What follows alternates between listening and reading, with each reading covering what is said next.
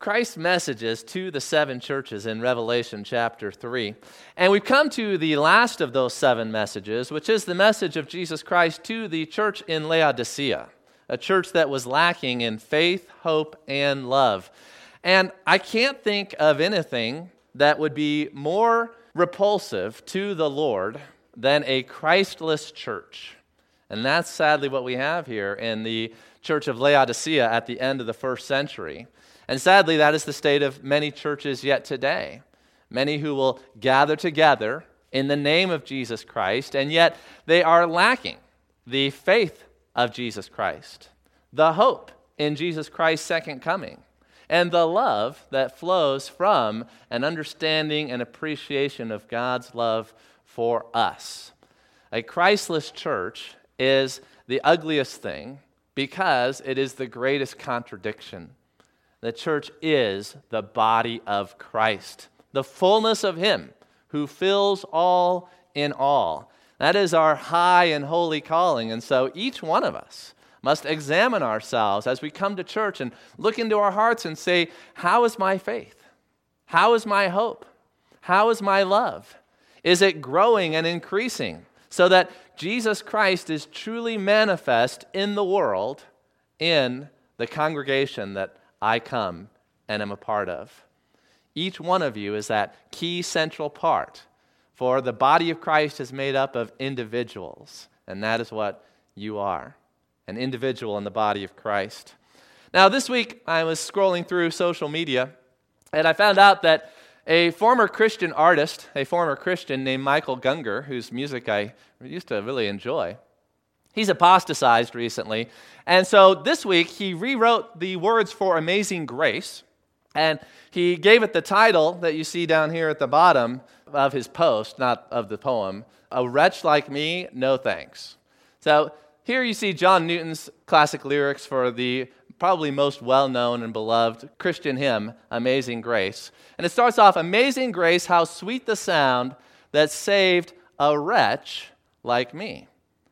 And when I saw this, I couldn't help but think of the words of Jesus Christ to the church in Laodicea, that you don't know, O church, that you are wretched and pitiable and poor and blind and naked.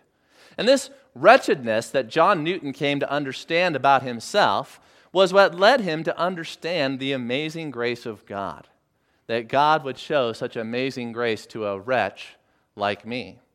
Well, Michael Gungor, after he's left the faith, has decided that he doesn't want to think of himself as a wretch. No, thank you. And so he decided that he would improve upon the lyrics of John Newton's hymn, and he wrote, "Amazing grace, how sweet the sound of love that sets us free." Well, isn't that a positive and encouraging message? The love that sets us free. That which seemed lost has now been found, and grace is all I see. He doesn't see the wrath of God. He doesn't see the sinfulness of man. He doesn't see the coming judgment. He doesn't see the fires of hell. He doesn't see many of the things that are in the book of Revelation, the revelation of Jesus Christ. Instead, all that he sees is grace. Taking out the wretchedness of mankind, taking out the lostness of mankind, he sees we only seemed to be lost. It was just a misperception. And we weren't really lost, we just thought we were lost. And that was the only lostness we needed cure of, was recognizing that we were never lost to begin with. And 'twas grace that saw my heart in fear. Instead of grace teaching the heart to fear God, to fear His judgment, to fear final condemnation, no, grace instead saw that the heart was in fear and relieved those fears. For Michael Gungor does not believe in judgment. He does not believe in condemnation. He does not believe in a God of wrath. And therefore, the heart in fear just had to have that fears relieved. There's no cause for fear of God, but instead we recognize that we already are everything we need to be according to the thinking of this age, this world, apart from Christ. We come to the last line, and you see, though we've been here 10,000 years, bright shining as the sun, instead of looking forward to heaven, instead of having that hope, instead he focuses just on here and now. We've been here, not talking about there, talking about here. And we're already bright shining as the sun. We're already glorified. We don't have a future glory to look forward to. And we've no less days to sing God's praise than when we'd first begun. So you understand here that this is not a new form of apostasy, but this is exactly the same apostasy that occurred in the 19th century and the early part of the 20th century when the wrath of God was removed from the Bible, when judgment and hell was removed from the churches, and the churches apostatized and went into theological liberalism that only focused on love and grace.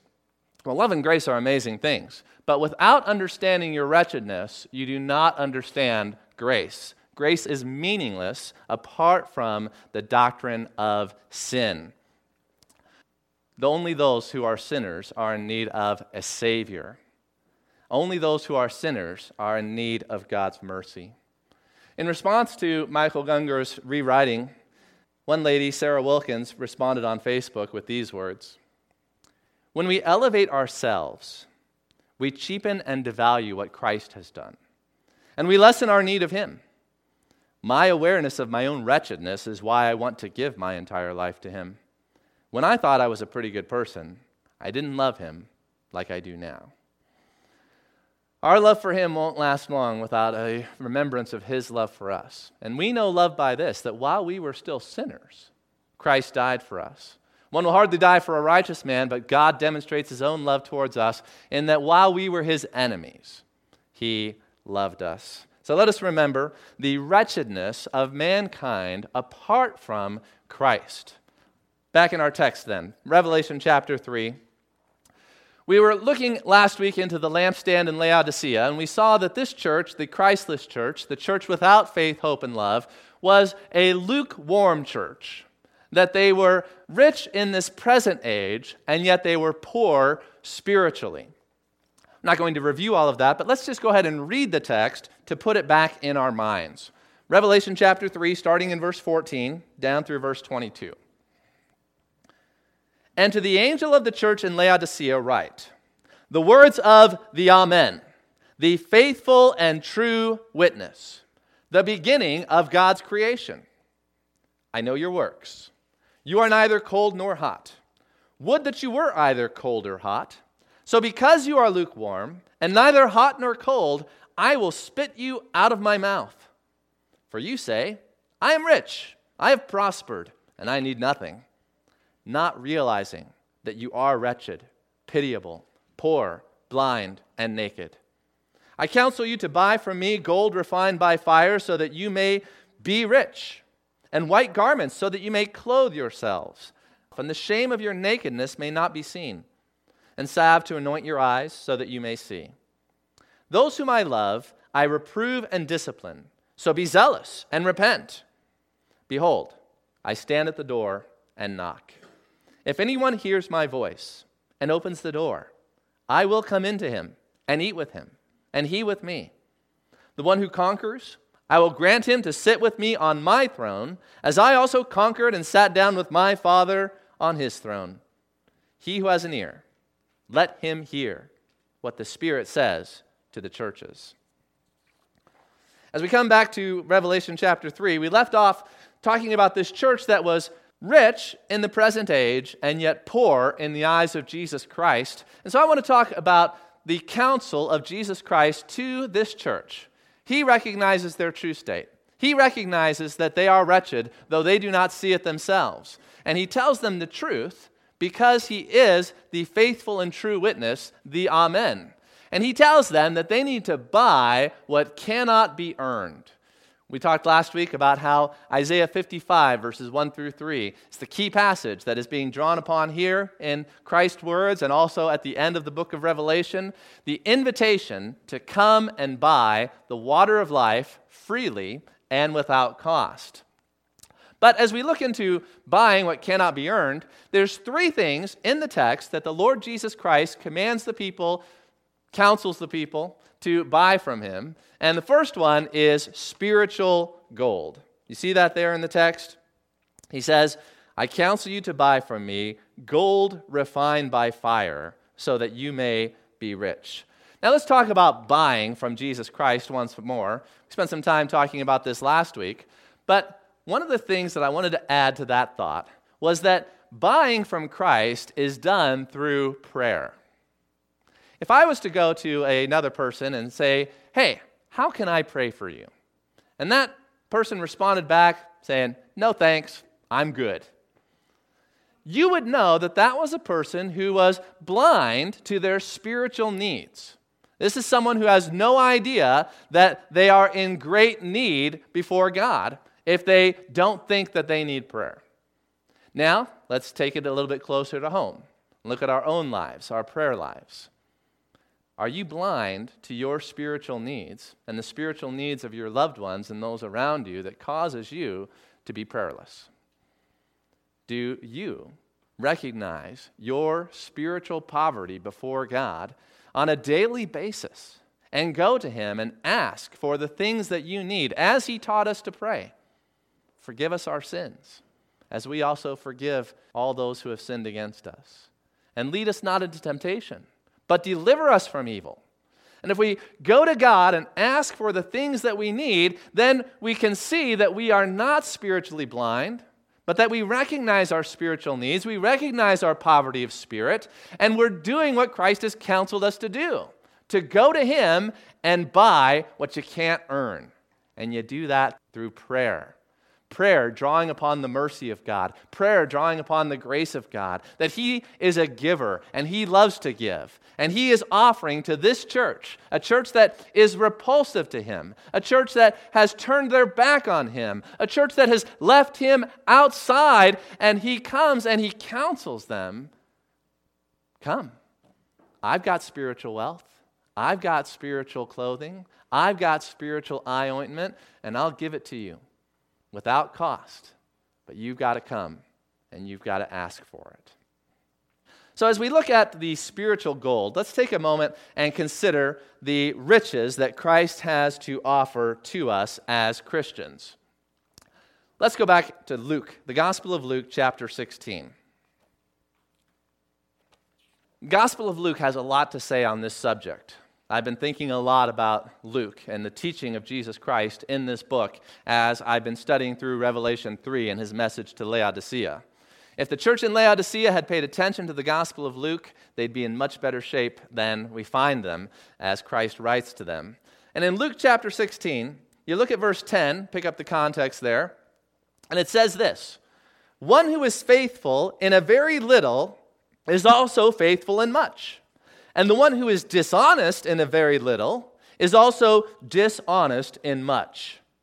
If then you have not been faithful in the unrighteous wealth, who will entrust to you the true riches?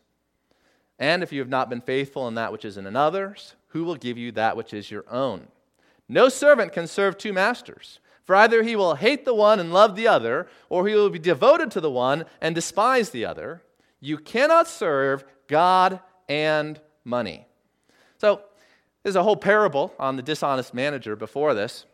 And so we see that in the Gospel of Luke, this is a key teaching element of the Lord Jesus Christ, that the spiritual riches are the true riches. He talks about the unrighteous wealth, the mammon of this world, and that is something that we have to be good stewards of. I'm not a rich man, but I have a little bit of money, and that little bit is in a stewardship that has been given to me by God. And the same for each one of you. Whether you have more or me or less than me doesn't matter. What matters is, what are you doing with what God has given to you, what He has entrusted to you? Are you using it the way that He wants you to use it? Are you serving others? Are you generous? Are you ready to share? Are you selfish? Are you nervous and worried about your money all the time? Is it something that consumes your focus? Well, if you're not good at taking care of the unrighteous wealth, as Christ calls it, the worldly wealth, then you're not going to be entrusted with the true wealth, the true spiritual riches. Come with me also to Luke chapter 12. I told you it's all over this book. I want to show you another example here in Luke chapter 12. In Luke chapter 12, verse 13, someone in the crowd, as Jesus is teaching, speaks up and makes a request of Jesus, saying, "Teacher, tell my brother to divide the inheritance with me." Now, we don't know all the details of this man's situation, but he wants Jesus to step in and solve a dispute between him and his brother about the inheritance that his parents have left. But Jesus said to him, "Man, who made me a judge or arbitrator over you?" And he said to them, now this is for everybody, "Take care and be on your guard against all covetousness." There's nothing wrong with money, but there is something wrong with covetousness.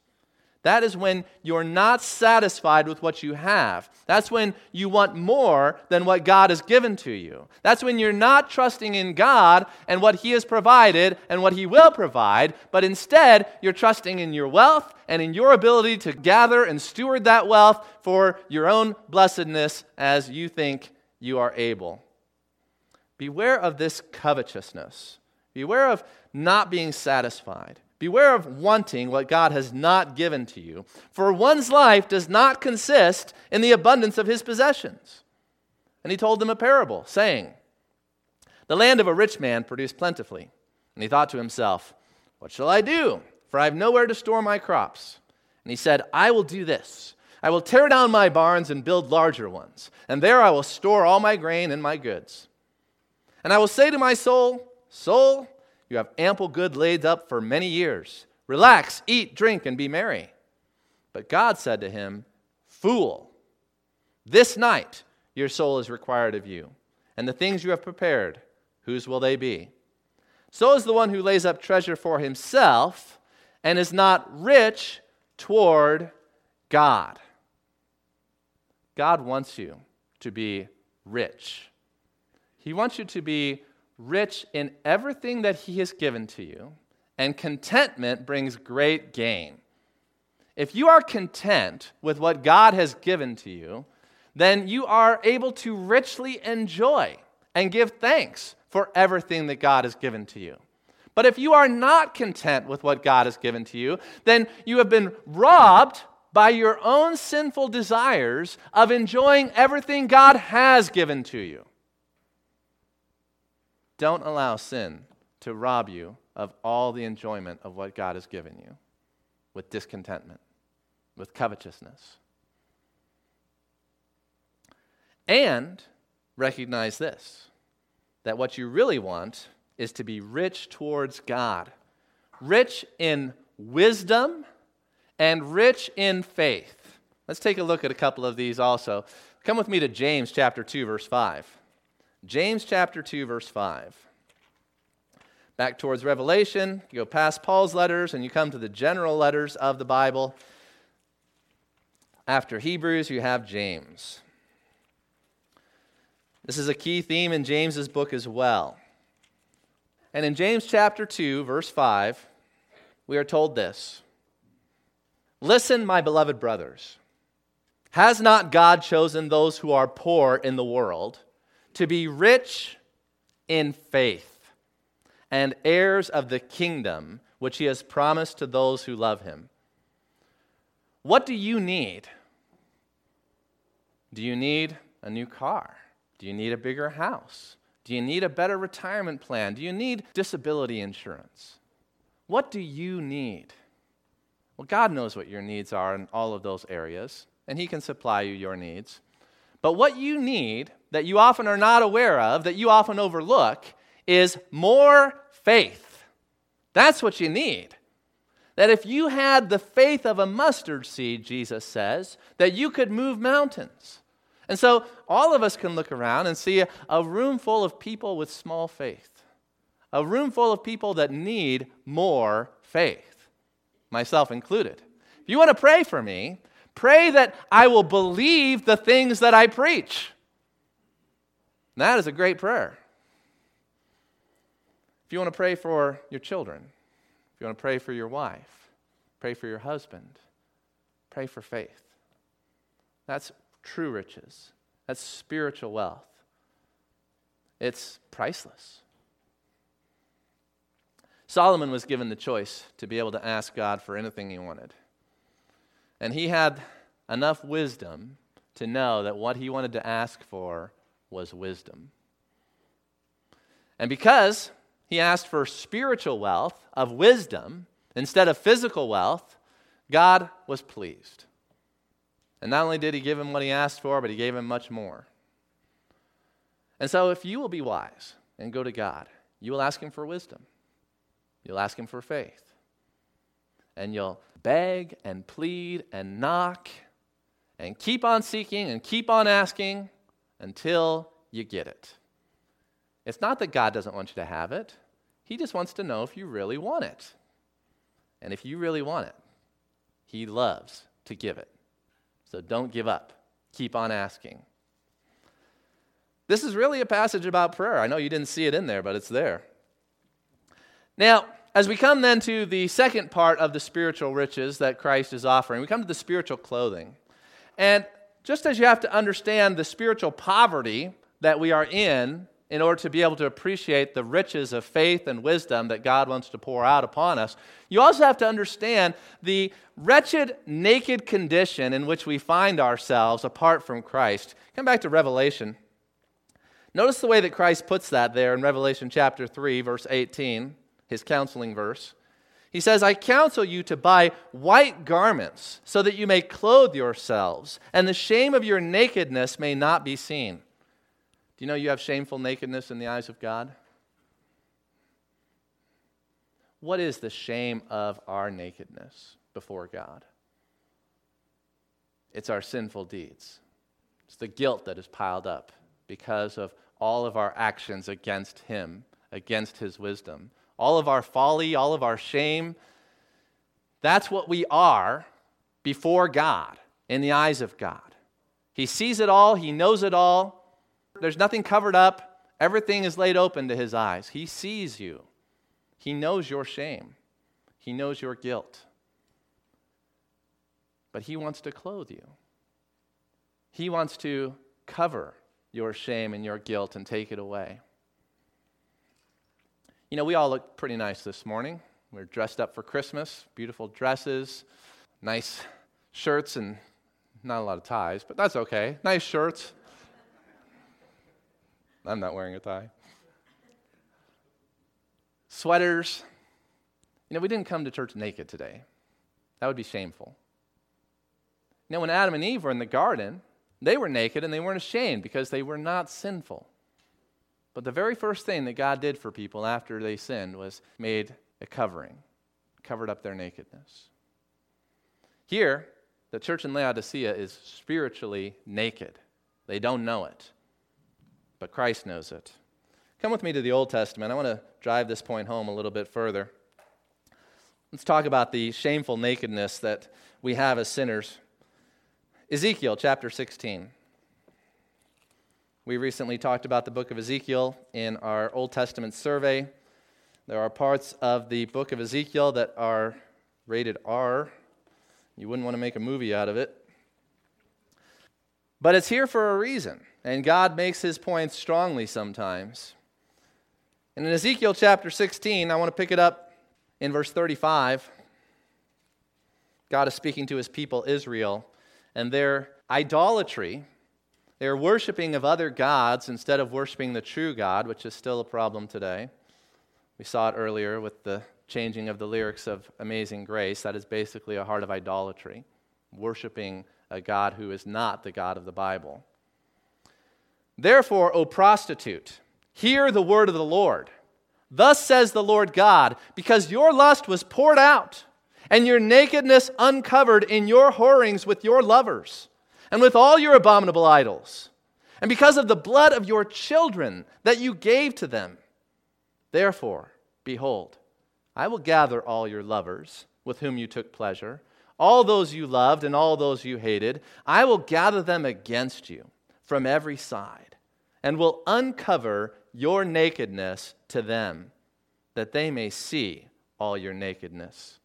And I will judge you as women who commit adultery and shed blood are judged, and bring upon you the blood of wrath and jealousy. And I will give you into their hands, and they shall throw down your vaulted chamber, break down your lofty places. They shall strip you of your clothes, and take your beautiful jewels, and leave you naked and bare.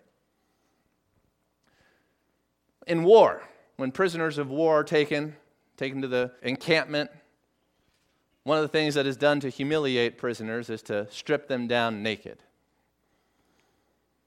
This is done throughout history. And this is what God says he's going to do for the idolatrous people. He's going to strip them down naked and let everybody see what they really are. You know, we all put up a front. We all present ourselves because God has given us things by which we can present ourselves. But what are you without your clothing? What are you without your house? What are you without your food? What are you without the medicine that God has given to you? You're poor and wretched and blind and miserable. Take away your food and find out how miserable you're going to become. Look at yourself 100 years from now, and where's your beauty? It's in dust in the grave. Without God and without the life that comes from Him, you have nothing and you are nothing except shame and disgrace. That's what sin does to us. And people are right to fear death because death is an enemy. And death takes away all that we make as an image of ourselves, as if we were alive, as if we were vibrant, as if we were loving, as if we were righteous and true and faithful. God strips all that away and shows us what we really are. And until you understand that, until you humble yourself before God and you say, I'm a sinner and I deserve the death that is coming. And I don't deserve my house, and I don't deserve my food, and I don't deserve my clothing, and I don't deserve my car, and I don't deserve my reputation. I don't deserve my honor. I don't deserve my place in society or in this church. Until you recognize that, you're blind. Wake up to reality and buy from Jesus Christ the spiritual clothes that are going to clothe you in His sight. He bought them. He paid for them. You just got to go to Him and ask for it. The one who exalts himself will be humbled, but the one who humbles himself will be exalted by God. The Word of God is given to us so that it might afflict the comfortable and might comfort the afflicted. You've heard that before. The Word of God, it afflicts the comfortable, as Jesus Christ afflicts the church at Laodicea. But if they will accept that reproof and rebuke and believe that He is telling the truth and stop lying to themselves and deceiving themselves, then He will comfort those in their affliction. That's the truth. Turn with me back to Revelation chapter 16. Revelation 16:15. In the midst of this judgment chapter of the bowls of God's wrath, the final wrath of God being poured out in the world and its terrifying awesomeness, you have in verse 15 the statement that breaks in, and it's in parentheses. Behold, Jesus says, I am coming like a thief. Blessed is the one who stays awake, keeping his garments on, that he may not go about naked and be seen exposed. Christ is coming. Do you have your garments on? The wedding garments that He gives out. He sent you the wedding invitation. Come to the marriage feast of the Lamb. Wear these wedding clothes.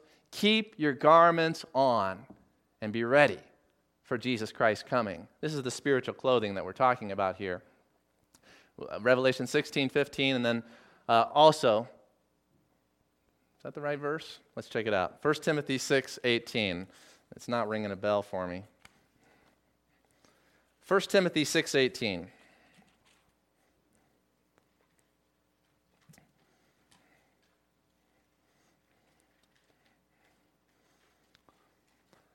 We talked about this verse last time, about what the rich in this present age are supposed to do. Not supposed to be haughty, not supposed to think we're better than others, not supposed to set our hopes on the uncertainty of riches. You know, most of what you have, it's because of the people who came before you. They're the ones who set up for us to succeed.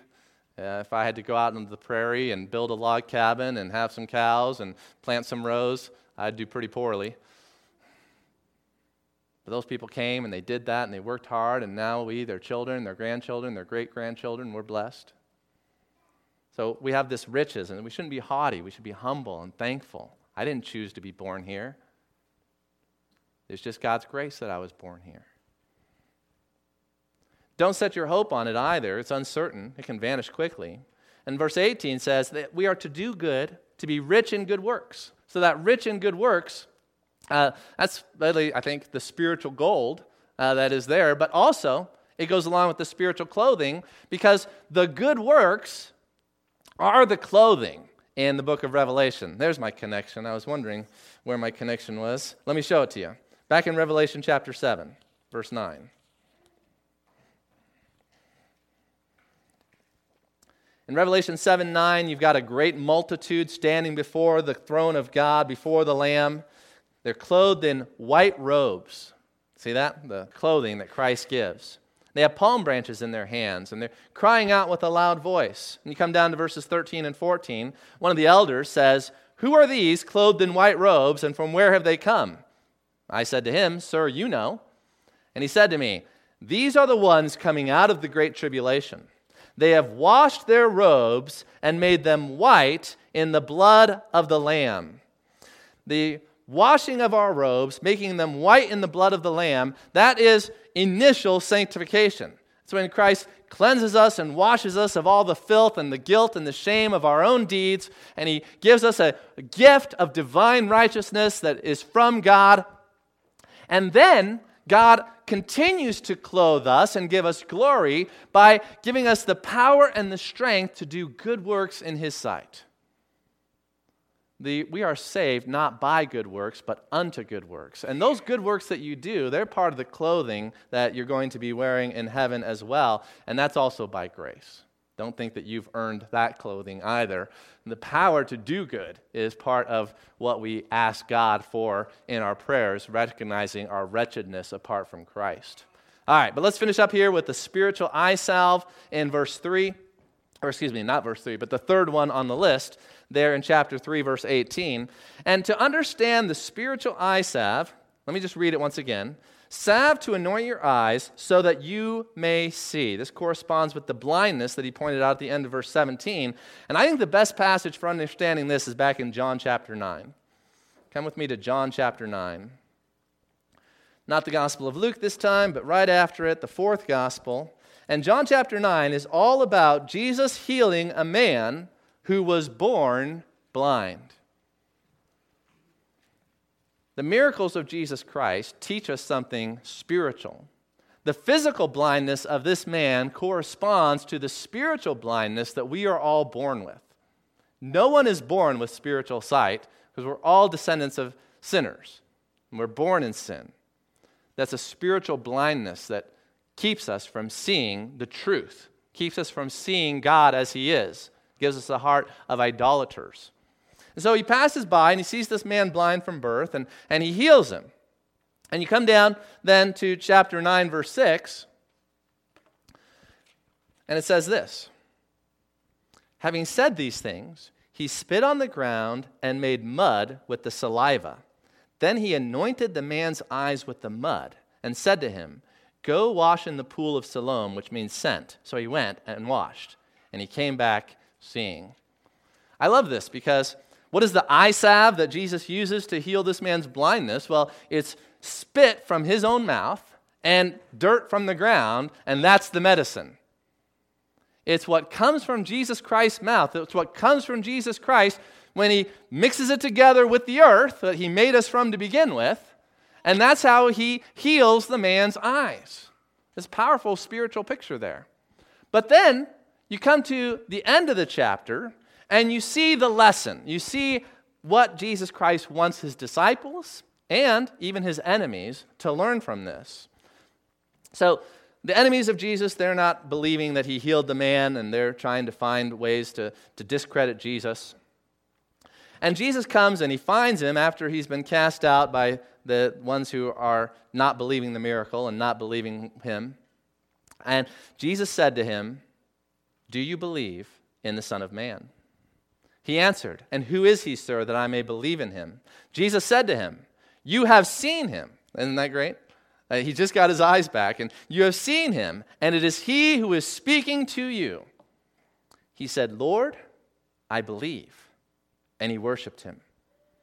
Jesus said, for judgment I came into this world, that those who do not see may see, and those who see may become blind.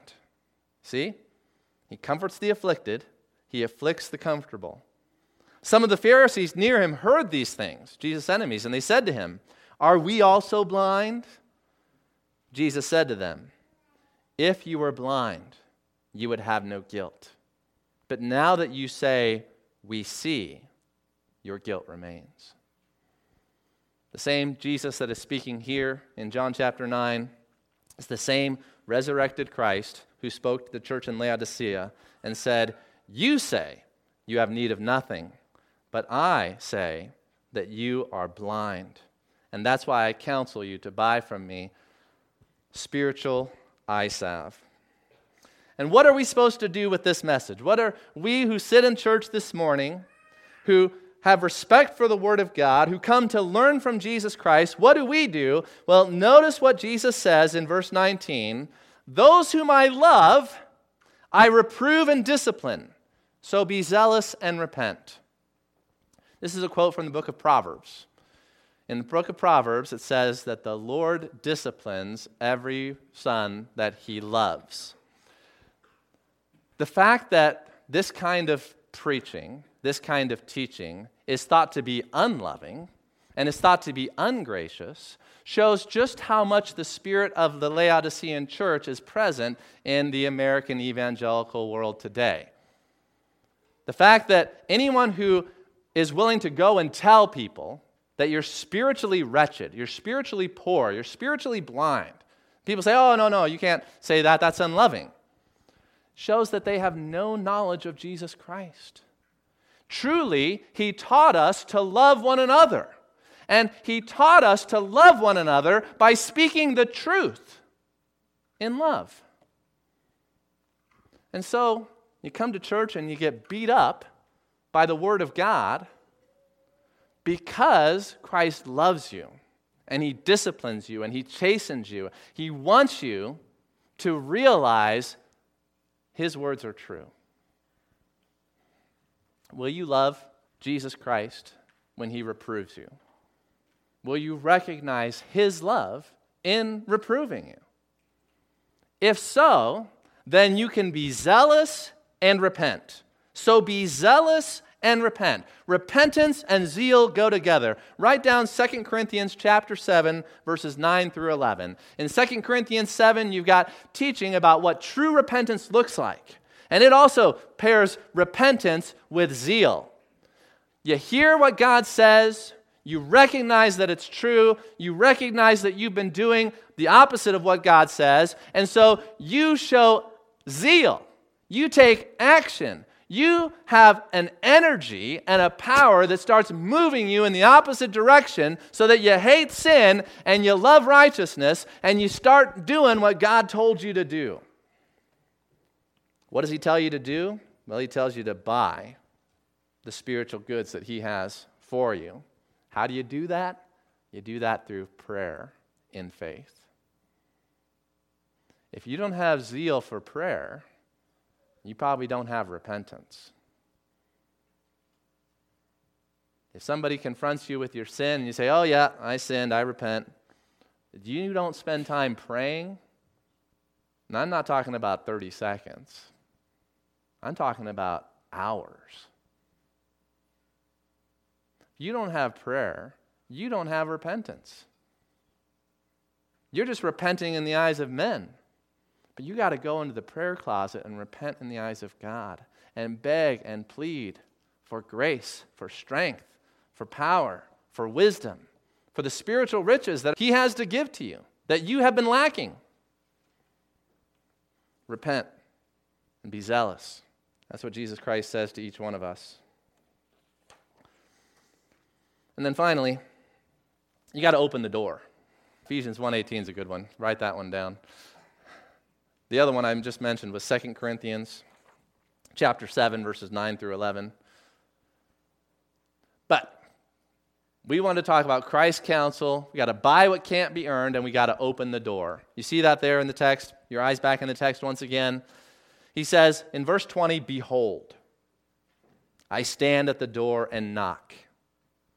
If anyone hears my voice and opens the door, I will come into him and eat with him, and he with me." What does it mean to open the door to Jesus Christ? Is this talking about his second coming of Jesus Christ? No. Although we will eat with Jesus Christ in the kingdom, are we all going to look forward to his coming so that we are ready for him at his coming? We can be good doormen who are ready to open the door for Jesus Christ when he comes. But that's not what he's talking about here. Here he's talking about not the second coming, but the coming that he does to the heart of the individual who repents and believes. The greatest spiritual gift that God has to give to you, even greater than faith, even greater than wisdom, even greater than power to be able to overcome sin and do good, the greatest spiritual blessing that God gives to you is the gift of himself. You know, my kids, they get to enjoy my house, they get to enjoy my food, they get to enjoy the energy that heats the house during winter and cools it off during the summer, and they get all of that for free because they're my children and I love them. But the greatest thing that we have at our house isn't a full refrigerator or a car that works. The greatest thing that we have is each other. The love for each other, the time that we spend together. And that's the way it is with our Heavenly Father. He'll give you everything he has, but the greatest thing he has is himself. And he'll give you himself. Jesus Christ will come in to your house. He'll live with you. He'll eat with you. He'll talk with you. He will be your friend. Turn with me to 1 John chapter 1, verse 3. 1 John 1:3, as you see on the screen. Let's start in verse 1 to get the context. Awesome opening of this letter. Reads more like a sermon than a letter. "That which was from the beginning, which we have heard, which we have seen with our eyes, which we looked upon and have touched with our hands, concerning the word of life. The life was made manifest, and we have seen it, and testified to it, and proclaimed to you the eternal life, which was with the Father, and was made manifest to us. That which we have seen and heard, we proclaim also to you, so that you too may have fellowship with us. And indeed, our fellowship is with the Father and with his Son, Jesus Christ." Do you want to have fellowship with God? Do you want to have fellowship with the Lord Jesus Christ? You can. Say, "Well, I can't see him. He's not here." He is here. I can see him. And if you believe, you can see him also. I have a relationship with the Lord Jesus Christ. He is my Lord. He is my brother. He is my friend. The dearest friend that I have. And I want that for every one of you. And I don't know that many of you have that. But for anyone who's listening who doesn't have that, this is an invitation. The invitation that Jesus Christ himself gives. That if you hear the words of Jesus Christ, if you hear him knocking at the door, open the door. Invite him in. To everyone who welcomes him, you become a child of God. You become a brother of the Lord Jesus Christ. And that is the most exalted position that anyone can have. You might look at me and you think, "Oh, you're just a country preacher. You're not important, you're not significant." You're right. In this world, I'm not important, I'm not significant. I don't have any followers on Instagram. I don't even have Instagram. But I am a brother of Jesus Christ. I'm a son of God. What could you want more than that? And when he comes, then everyone who is his brother, everyone who is his son, is going to be revealed with him in glory. Why do you spend your money on that which doesn't satisfy? Come, receive the water of life freely, without cost. That's what Jesus Christ says. If you have an ear to hear, respond. Let's pray.